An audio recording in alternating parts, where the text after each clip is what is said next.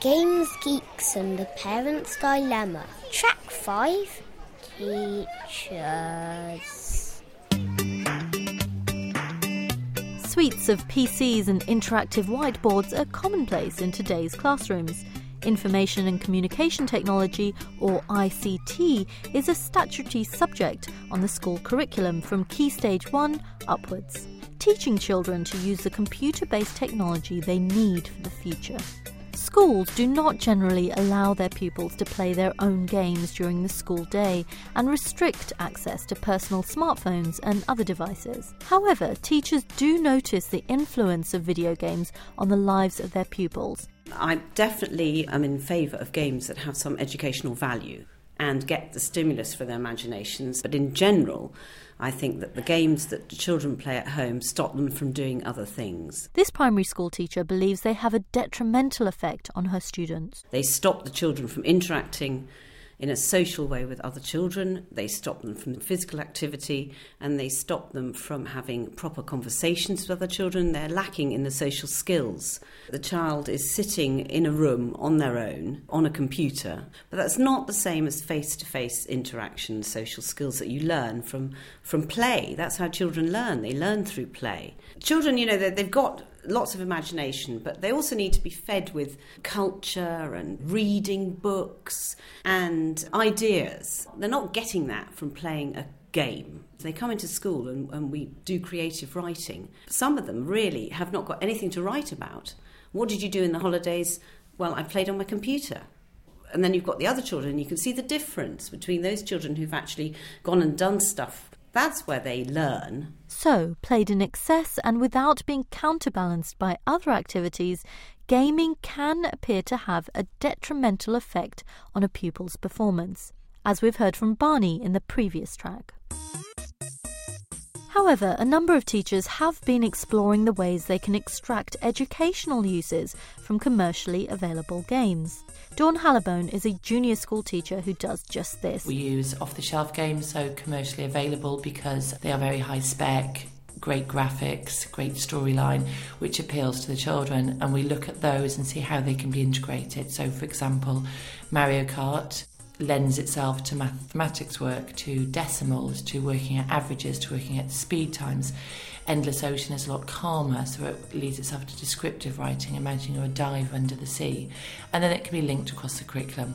Video games are a major feature of lessons taught by this secondary school teacher, John Paul Gayford. For some young people that I work with, video games and gaming is the primary media that they engage with. And so as a teacher, I find it's extremely useful to engage with that. What I feel I'm doing in my school is probably the same as a large number of teachers working independently all over the country. I'm working to find ways to include games and games material in media lessons and English lessons. When I get students to do narrative writing, which could go to facilitate game design, they're incredibly involved, and you harness an enormous amount of energy. Since 2006, teachers in Scotland have been encouraged to explore games-based learning with an initiative called the Consolarium, set up by Derek Robertson and run by Education Scotland. Dawn Hallibone. Informal networks have set up around the country and boroughs to support teachers with games-based learning. Networks not necessarily supported by English government or Welsh government, unlike Consolarium with Learning Teaching Scotland. In 2009, an EU report called for schools across Europe to use games for educational purposes, saying video games can stimulate learning of facts and skills, such as strategic thinking, creativity, cooperation and innovative thinking. I would say it's definitely a growing number of teachers can see what the games-based learning can bring to the curriculum, but also now it's not just about consuming but also creating games and looking at coding and looking at game mechanics as well. The concern that children are passive recipients of video games, that it's not a creative activity, is reflected more widely in the computing world. In the 1980s, the early days of home computing, children routinely learnt how to write lines of code and program their computers. Now we have much less of an idea of how a computer works. This was a concern for computer scientist Eben Upton. He's designed the Raspberry Pi. It's an affordable credit card-sized programmable computer aimed at schools and colleges. It's intended to create a new generation of computer programmers and bring coding skills back to the classroom. Schools also play a role in guiding pupils and their parents on the social and safety aspects of online gaming and social networking. My main idea about it is that it should be used in moderation like everything else, and it should have a balance within a child's life. This deputy head teaches online safety to pupils and their parents. I think it starts from setting up a contract with your child very early on when they're 2 or 3 years old, and then changing the contract as they get older, making sure that their computer isn't in their room, that it's outside, and so you can actually see what your child's doing.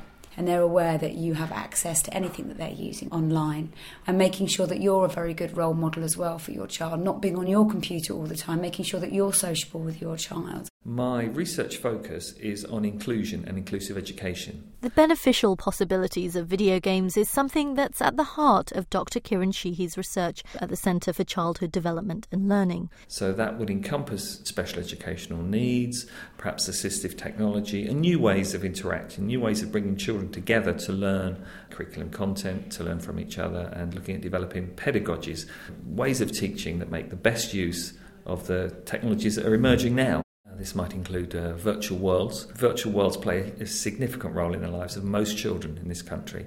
The sort of online gaming environments are entered by millions upon millions of children around the world. Children who find real-world standard schooling difficult, children who perhaps have problems with certain aspects of social interaction or particular language and communication difficulties, can find the experience of being online very engaging and helpful places for them to interact with other children, which they find difficult in their school lives. Whether that's something like World of Warcraft or Second Life, Moshi Monsters up to RuneScape. There's thousands and thousands. Children who might find these environments helpful, for example, would be those perhaps who may have a diagnosis of Asperger's syndrome or autism, where the subtle nuances of social interaction are very difficult in the real world to manage because they're fast and they're not picking up all the time. That's lessened, and they have much more control over that online. And that's what those children told us that they like.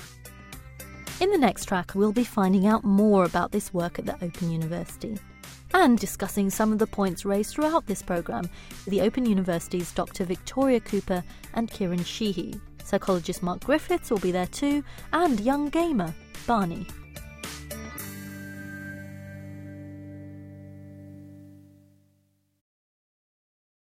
The Open University. For more information, go to www.open.edu/iTunes U.